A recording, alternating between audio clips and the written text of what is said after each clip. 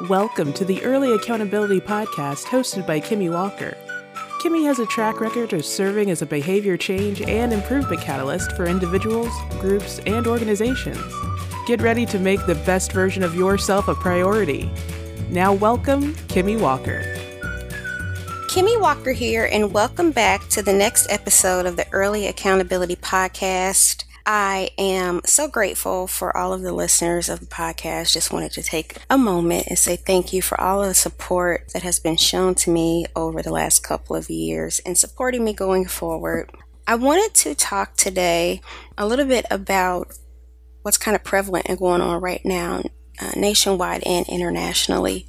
Haven't frequently, if at all, much, talked a lot about things that have been going on as far as like current events. I think the coronavirus and COVID-19, that's really kind of a recent thing that's kind of happened. I've talked a lot about it on my show and how people can kind of navigate through that and where they're at. On the show, I always try to promote helping people just become the best version of themselves possibly, personally and professionally, not only in just activating goals for ourselves, but just being a better person holistically from a wellness standpoint of view. There is a lot going on right now still here in mid-June of 2020 surrounding the death of George Floyd.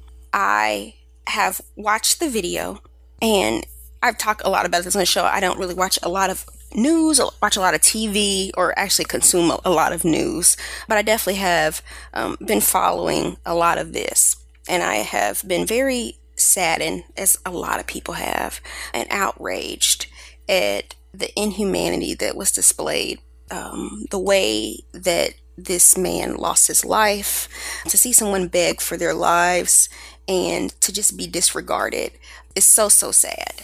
I have watched, as far as what parts have been televised, some of the protests, some parts that have been peaceful and some that have been not so peaceful. But I do believe the majority have tried to be as peaceful as possible as things have evolved, as it has kind of moved forward.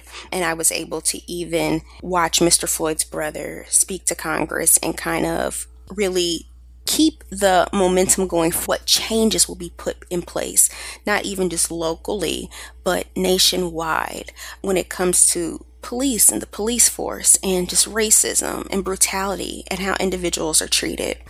It's not a topic I think I've talked about a lot on the show.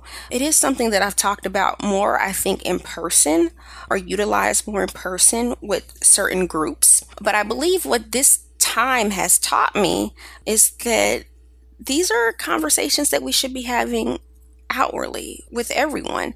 And when I say that, I've done more conversations about race and politics and how African Americans or people of color are treated in society with a lot of people of color, and in a more personal setting, not necessarily in a loud fashion or publicly, like on any of my public platforms or any on social media. But I believe what this time has shown a lot of people is that we need to speak up. And by we, I don't just mean people of color or men of color or African Americans, everyone as a whole.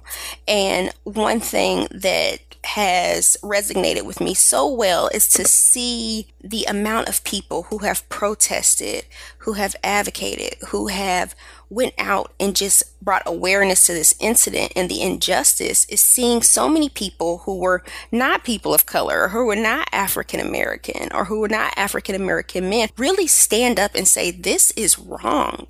This is not correct. And it's not to say that the Black voice doesn't matter, or the African American voice doesn't matter, or the African American male voice doesn't matter.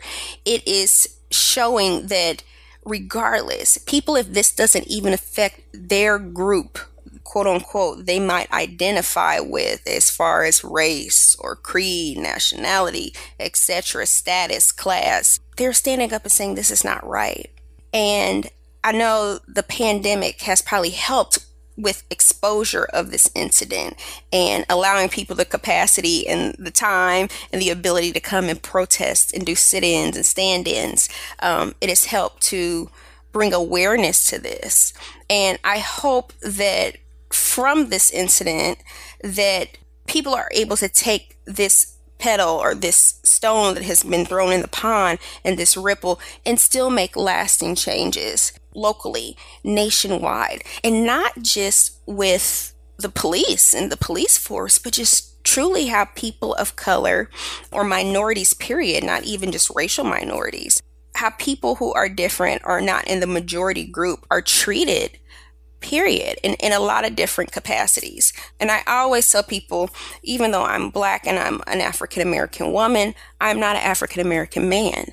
So I can't say that I holistically know what it's like or what it feels like to be stopped by the police as a Black man. One thing I've learned in the work that I've done professionally is that sensitivity and allies are so very, very important in making people more competent to differences amongst people. When I just first finished school and I worked at a university post-grad school before I did a lot of pre-K through 12 school psychology work, I did a lot of groups in the higher ed setting. I did a lot of initiatives, and I really took the time to get out and work with some of the groups or individuals on campus that may kind of be overlooked. So I really made sure to reach out and do things with LGBTQ, just kind of letting them know about services that we might offer and different initiatives that we had. I started a group with sexual assault survivors, with other sexual assault survivors, and that's just a couple, but just kind of voices that may not necessarily be heard as much, or people that are maybe scrutinized for the way that they are or the way that they live, or for the way that they were born. And I believe that was just so important, one, for showing that support, creating that change, but for my own self, two, and just learning more sensitivity. So I learned a lot about respecting that the experiences that some people have may not be the same as my own, and being able to hold enough space of understanding and how different people respond to different things. Some people may not agree with the protesting, and I have learned that from that standpoint, we have to sometimes take a step back and really look and say, I may not understand this, but what is it about this person's experience? What is it about what they've been through that makes them feel outraged about this, that makes them want to respond in this manner? And in that way, I believe it makes us more sensitive in how we deal and interact with other people. I know that police brutality and racism and profiling have been a topic that have come up for many years. It's been an issue for many years in this country, but also so is just racism or bigotry in general and discrimination in other capacities as well. And I know with George Floyd, it was an incident that was very apparent, like, this is wrong. This is just not right. This is not a correct way to treat somebody. But there are people who have experienced racism or discrimination or being treated differently too, professionally, in their workplace, in the workforce. And I hope that this incident can help people become more aware of the treatment that they're giving people based on how they look, based on their life, based on their status. And it's important for us to have these dialogues. It's important for us to have these conversations. But in order for us to create the change, we have to first understand what the problem is. We have to be able to address it and see it for what it's worth, and to see how it applies, like I said, in many, many different settings. I hope that this doesn't just stop, like I said, at a protest. I hope that people are out there doing more trainings in the workplace, doing more to stand up with the police force and talk about how there can be change in unity with the communities and the police force. Also, just in people in their families, having this dialogue with your loved ones, those kind of personal conversations about how you feel about things. What are you telling and teaching your children about it? What kind of sensitivities are you instilling in your children? And I know I say it and people say it all the time, children are not born being racist. And as a school psychologist at this point, I've worked in a lot of different settings, some very rural, some very urban, especially being self-employed. I've just worked in a lot of different places and capacities.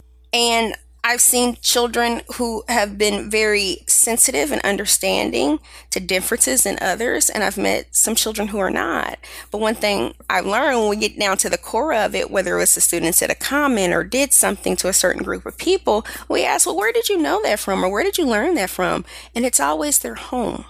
So when people look at this incident and say, what is it that I can do to change? What is it that I can do as an individual to help? It first starts with self. So having those conversations with yourself, really looking at yourself and how we interact and treat different people, treat people who are different from ourselves. How do we respond to things that are not correct? How do we respond to injustices? Do we say, oh, that's not good, I don't agree, and do we still support and just go on about our lives? Advocating, lobbying, even businesses and things and entities that have said comments that are insensitive or posted things that are insensitive, not supporting them, not putting your money into that. There are many different ways we can stand up for what is not right.